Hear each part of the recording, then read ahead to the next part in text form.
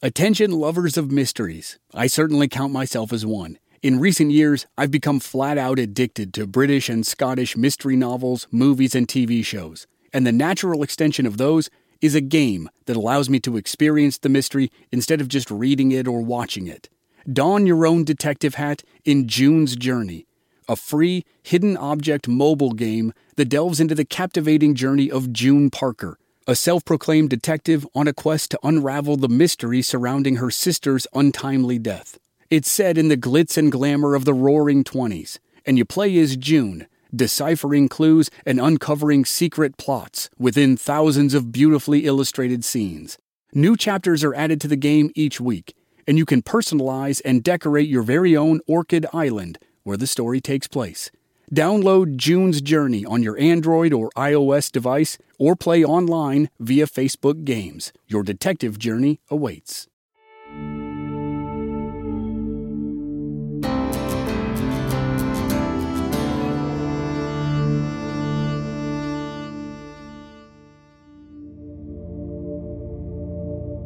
Kit Carson was, for the most part, a settled family man by 1854.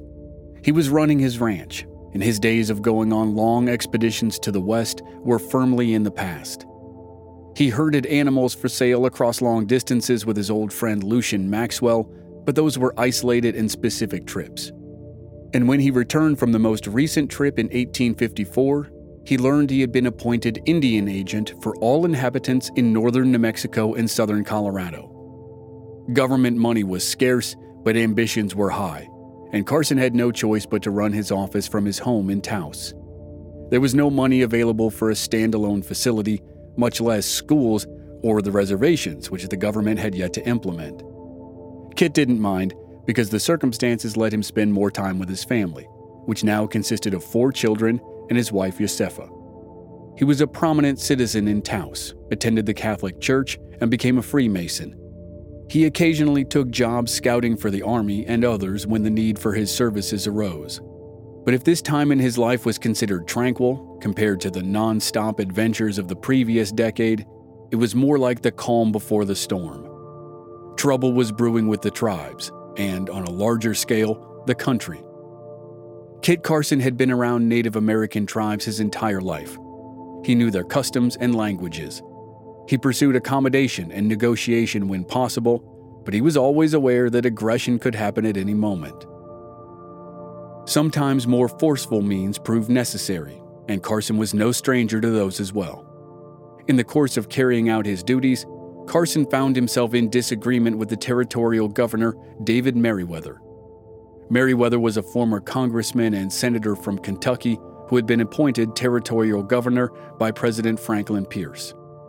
Meriwether disliked Native Americans and had an unforgiving attitude toward their reported transgressions. Kit Carson often took the side of the tribes, prompting Meriwether to write condemnations of Carson's actions, though none of them were strong enough to remove Carson from his post. And the situation in northern New Mexico was a little more complex than in other areas. The bands of Native Americans were smaller and had fewer resources. They weren't farmers like some of the Navajo to the west and some of the tribes to the east. They didn't collect horses that could be traded, and they weren't expert horsemen like the Lakota, Cheyenne, and Comanche.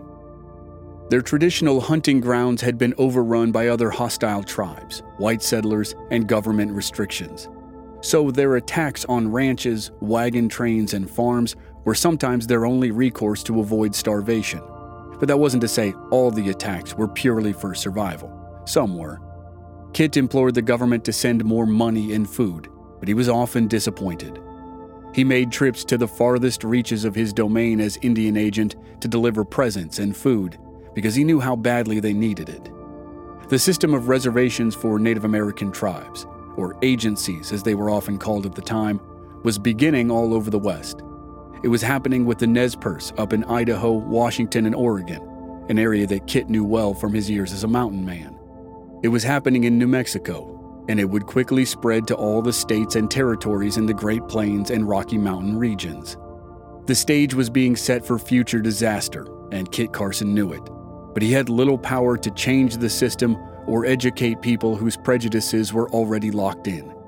And even as he tried, the nation around him was on the doorstep of its greatest calamity.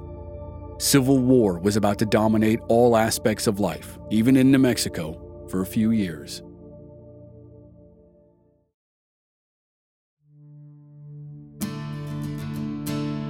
From Black Barrel Media, this is Legends of the Old West. I'm your host, Chris Wimmer, and this season we're telling the story of one of the original legends of the American West, famed frontiersman and explorer, Kit Carson. This is Episode 4, Civil War.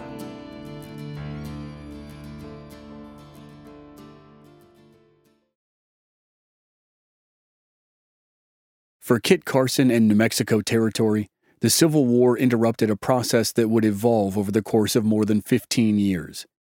In the second half of the 1850s, while the people of the East were focused on the escalating violence in Kansas and Missouri, events that would be called Bleeding Kansas, Kit Carson was focused on the situation with the Jicarilla Apache.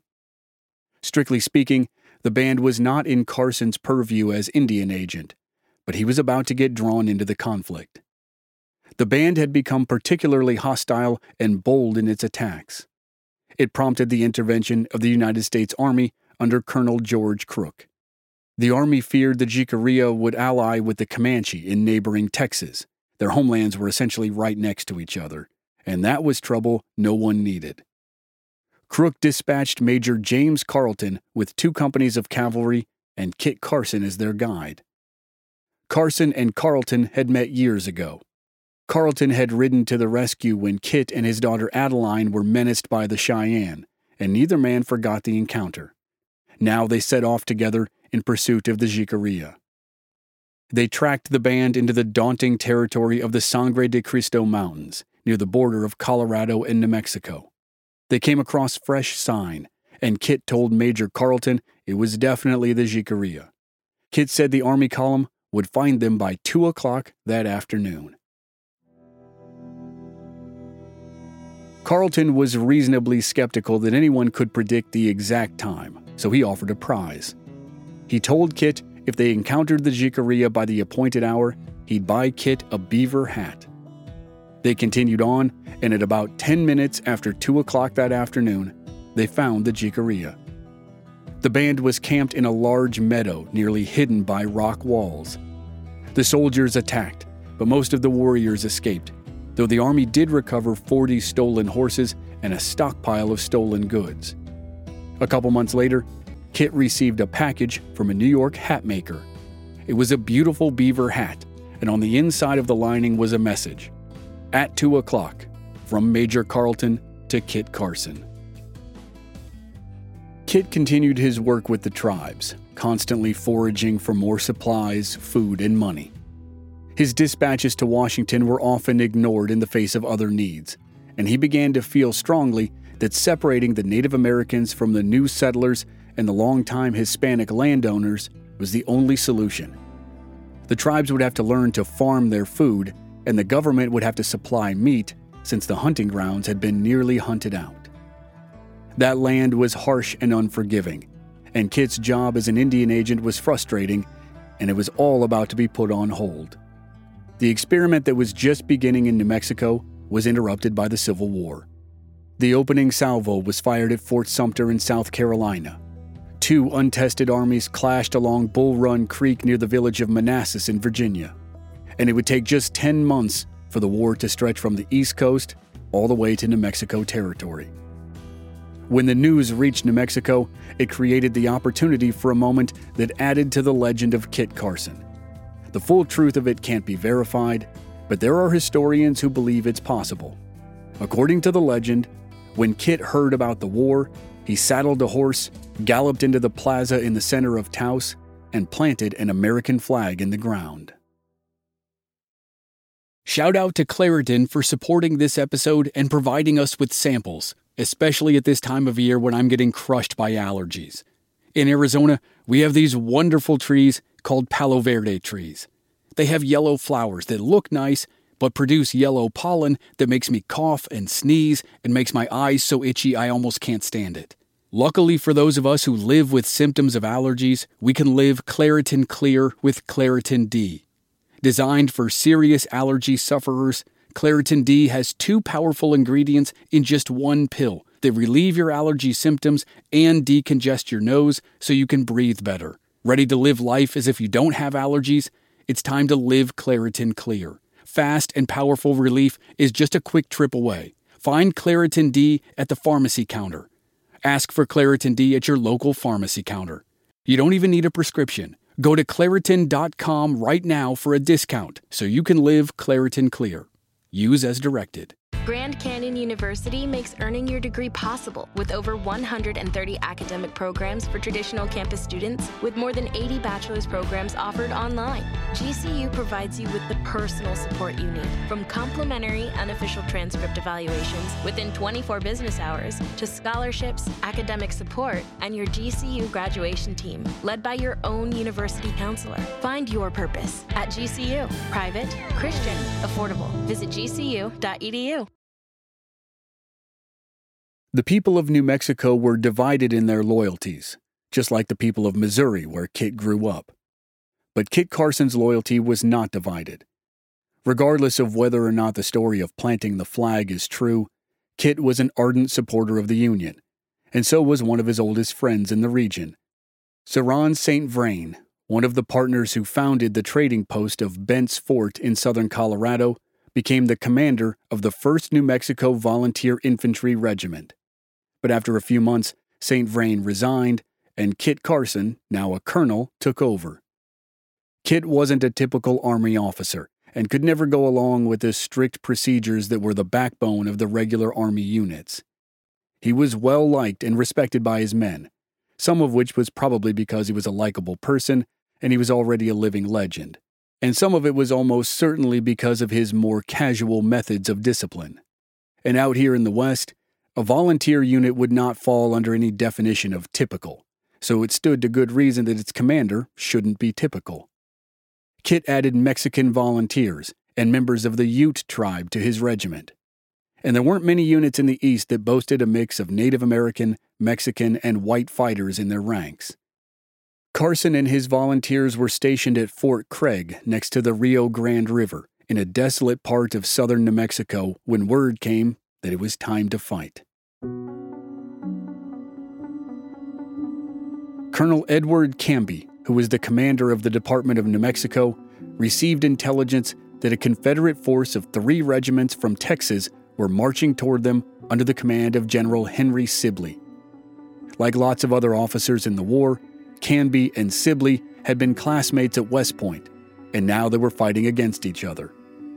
In February 1862, Sibley and his Texans marched on Fort Craig. A few shots were fired, but Canby knew better than to leave the safety of his fort, and the Confederates eventually retreated to their camp a few miles away on the Rio Grande. In the Confederate camp, a colonel proposed a plan to General Sibley.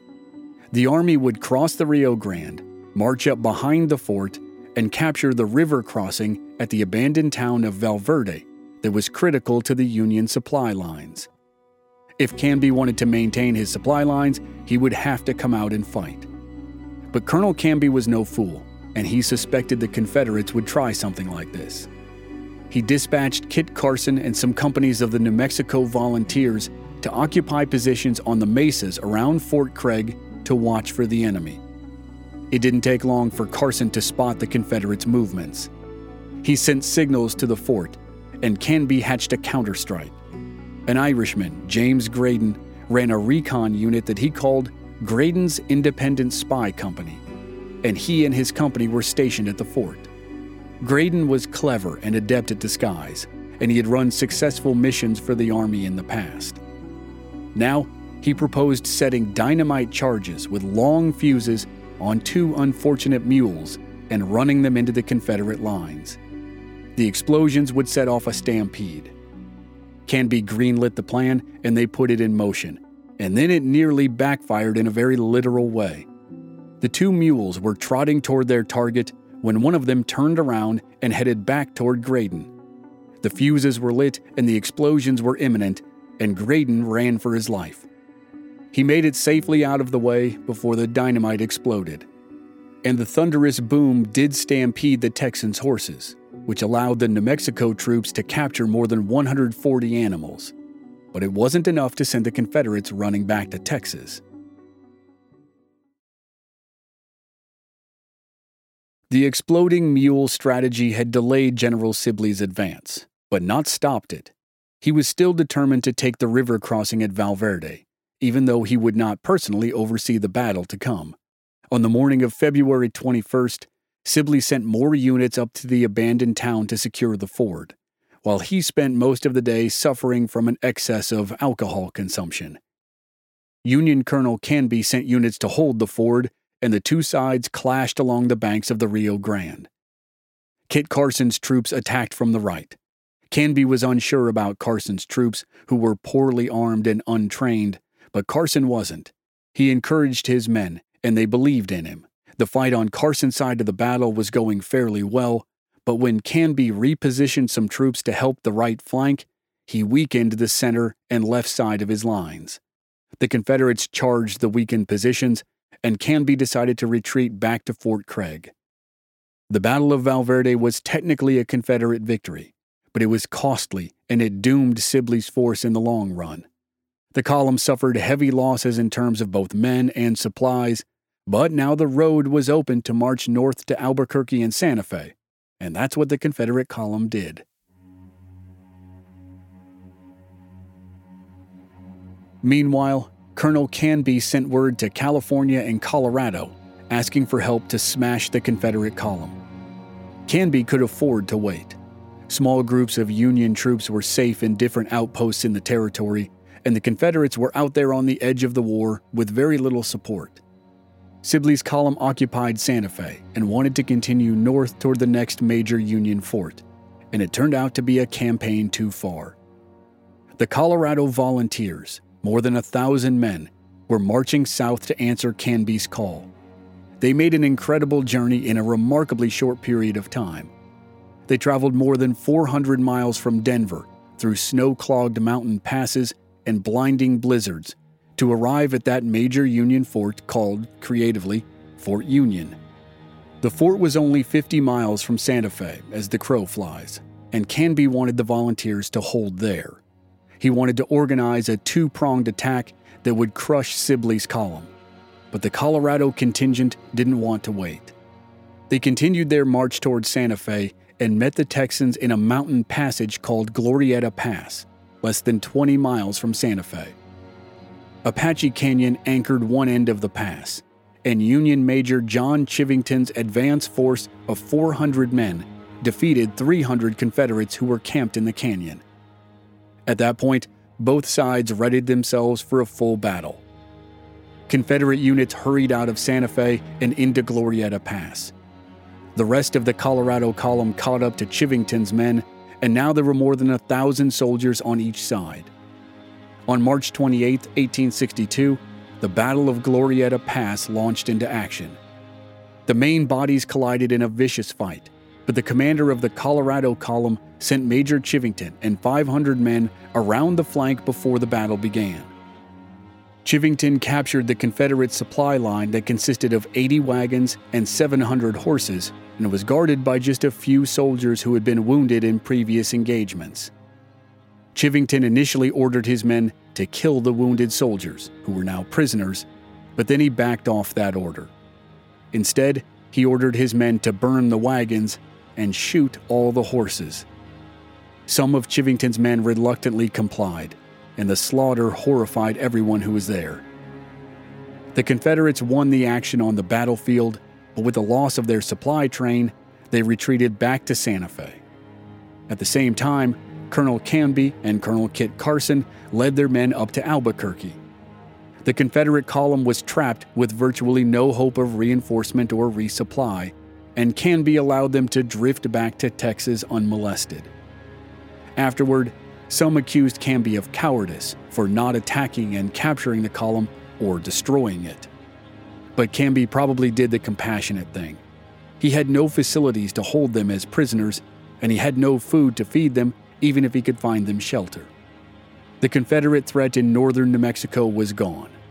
Some Confederate units lingered in the southern part of the territory, but they would be chased out when there was a change in leadership in the Union ranks.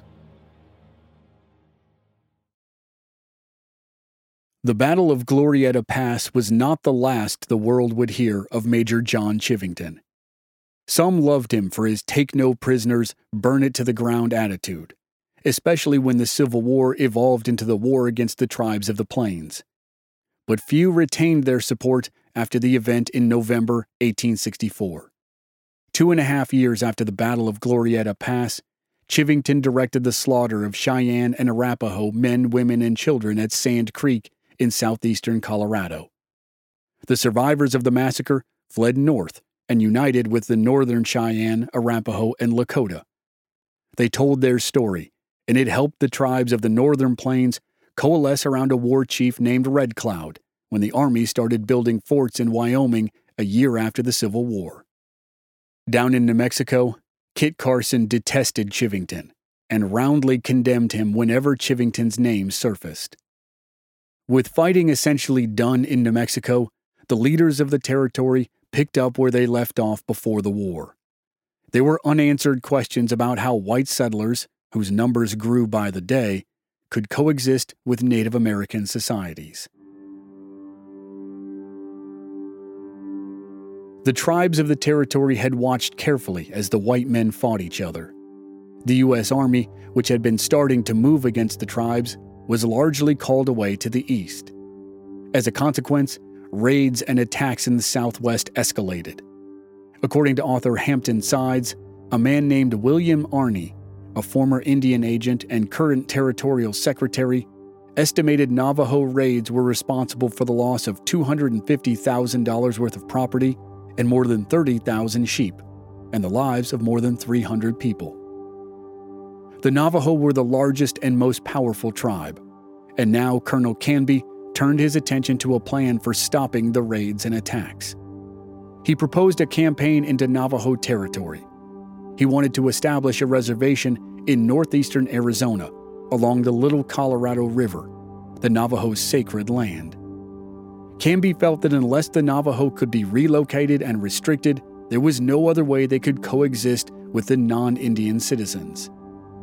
Kit Carson agreed, as he had in the past, considering it the lesser of all evils. Carson had talked about the idea when he was an Indian agent, and not just for the Navajo, but all the tribes. He felt strongly that the influences of towns, with their bad habits and available liquor, were disastrous for Native Americans. While it wasn't their fault, they had to be removed from temptation. Reservations seemed to be the only solution. And while that sounded harsh, the other eventuality was most likely complete extermination. There were people who wanted that outcome, but Carson and Canby were not two of them. But in the fall of 1862, 6 months after Glorieta Pass, and before Colonel Canby could implement his new plan, he was replaced by another officer who was quite familiar with the territory. James Carleton, now a brigadier general, took command. Carleton and Kit Carson were longtime acquaintances, and Carson respected Carleton. Many others didn't. Carleton had a reputation as a pretentious elitist, a man with big ideas and dreams who did not like to be crossed. Nevertheless, he had had a distinguished career and was a man of many talents. While he was stationed in California before the war, he was tapped by Washington to investigate the infamous Mountain Meadows Massacre in southern Utah, which will definitely be the subject of a future series. Now, General Carleton was appointed commander of the 9th Military Department, and he marched from California to New Mexico with 1,500 soldiers. He instituted martial law, chased out the lingering Confederate units, and, for all intents and purposes, brought the Civil War in New Mexico to a close. General Carleton considered the citizens of New Mexico to be backward, uncultured, and lazy. His opinion of the Navajo was even lower. Carleton felt there was no hope for a better life in the territory unless what he termed the great evil of the Navajo could be eliminated, one way or another. When Carleton was in California at Fort Tejon, he saw a test of the reservation system, Tejon Farm. The reservation was near the fort, with good land for farming and living quarters. It was a costly experiment, but it seemed like some of the California tribes adapted well to it. Eventually, it was shut down, but Carlton thought the model could be successful. Some years earlier, he had ridden through the Pecos River country in eastern New Mexico and discovered a lush green area that he named Bosque Redondo. Now he thought of it again and decided that Bosque Redondo was the perfect place for a reservation. He ordered the construction of an outpost called Fort Sumner along the Pecos River that would supervise his proposed reservation. He knew it would take a long time to round up the Navajo, so he decided to start by pushing a smaller group, the Mescalero Apache, into the space. Carlton needed a field commander, someone who knew the territory well and had a good reputation and a long history of relationships with the tribes. The obvious person who fit that description was Kit Carson. Carlton sent Kit with 5 companies of New Mexico volunteers to capture the Mescaleros and herd them onto the reservation to become the first residents of Bosque Redondo. But even that description was putting it mildly. Carson's actual order said this: "All Indian men of that tribe are to be killed wherever you find them. The women and children will not be harmed, but taken prisoner." Kit Carson was appalled and refused to follow the order as written. In fact, his first prisoners were 100 Mescalero warriors who sought refuge with him so they wouldn't be killed. Their leaders were sent to Santa Fe to negotiate with Carlton, who said the only choice was to surrender. Soon, the entire band of Apache did so, and they were promptly sent to Bosque Redondo to learn agriculture. Unlike the Navajo, who already did some farming, the Mescaleros' lifestyle was built on raiding. Now they were being ordered to live within a confined space and learn how to plow the earth to grow their food. The same would be ordered of their cousins in Arizona, on land that was truly barren, but the army would spend years trying to corral Apache leaders Vittorio, Cochise, and Geronimo.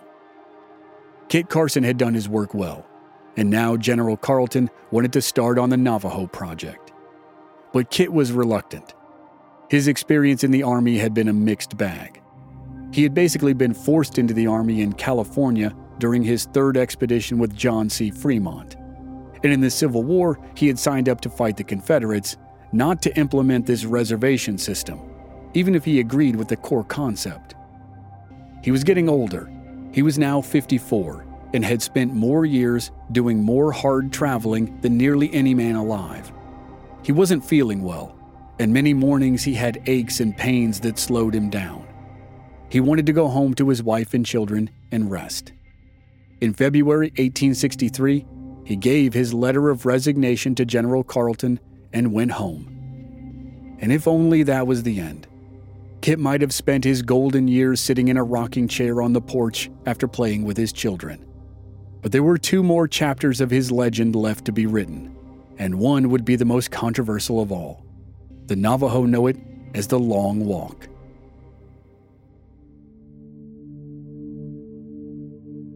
Next time on Legends of the Old West, despite Kit's resignation, he follows through on an order to forcibly march the Navajo from their homeland to the Bosque Redondo Reservation.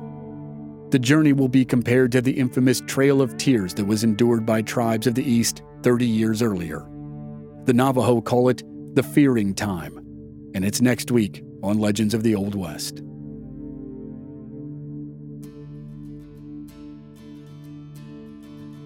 Members of our Black Barrel Plus program don't have to wait week to week to receive new episodes. They receive the entire season to binge all at once with no commercials, and they also receive exclusive bonus episodes. Sign up now through the link in the show notes or on our website, blackbarrelmedia.com. Memberships begin at just $5 per month. This series was researched and written by Kathleen Morris. Original music by Rob Valier. I'm your host and producer, Chris Wimmer. If you enjoyed the show, please leave us a rating and a review on Apple Podcasts or wherever you're listening. Check out our website, blackbarrelmedia.com, for more details, and join us on social media.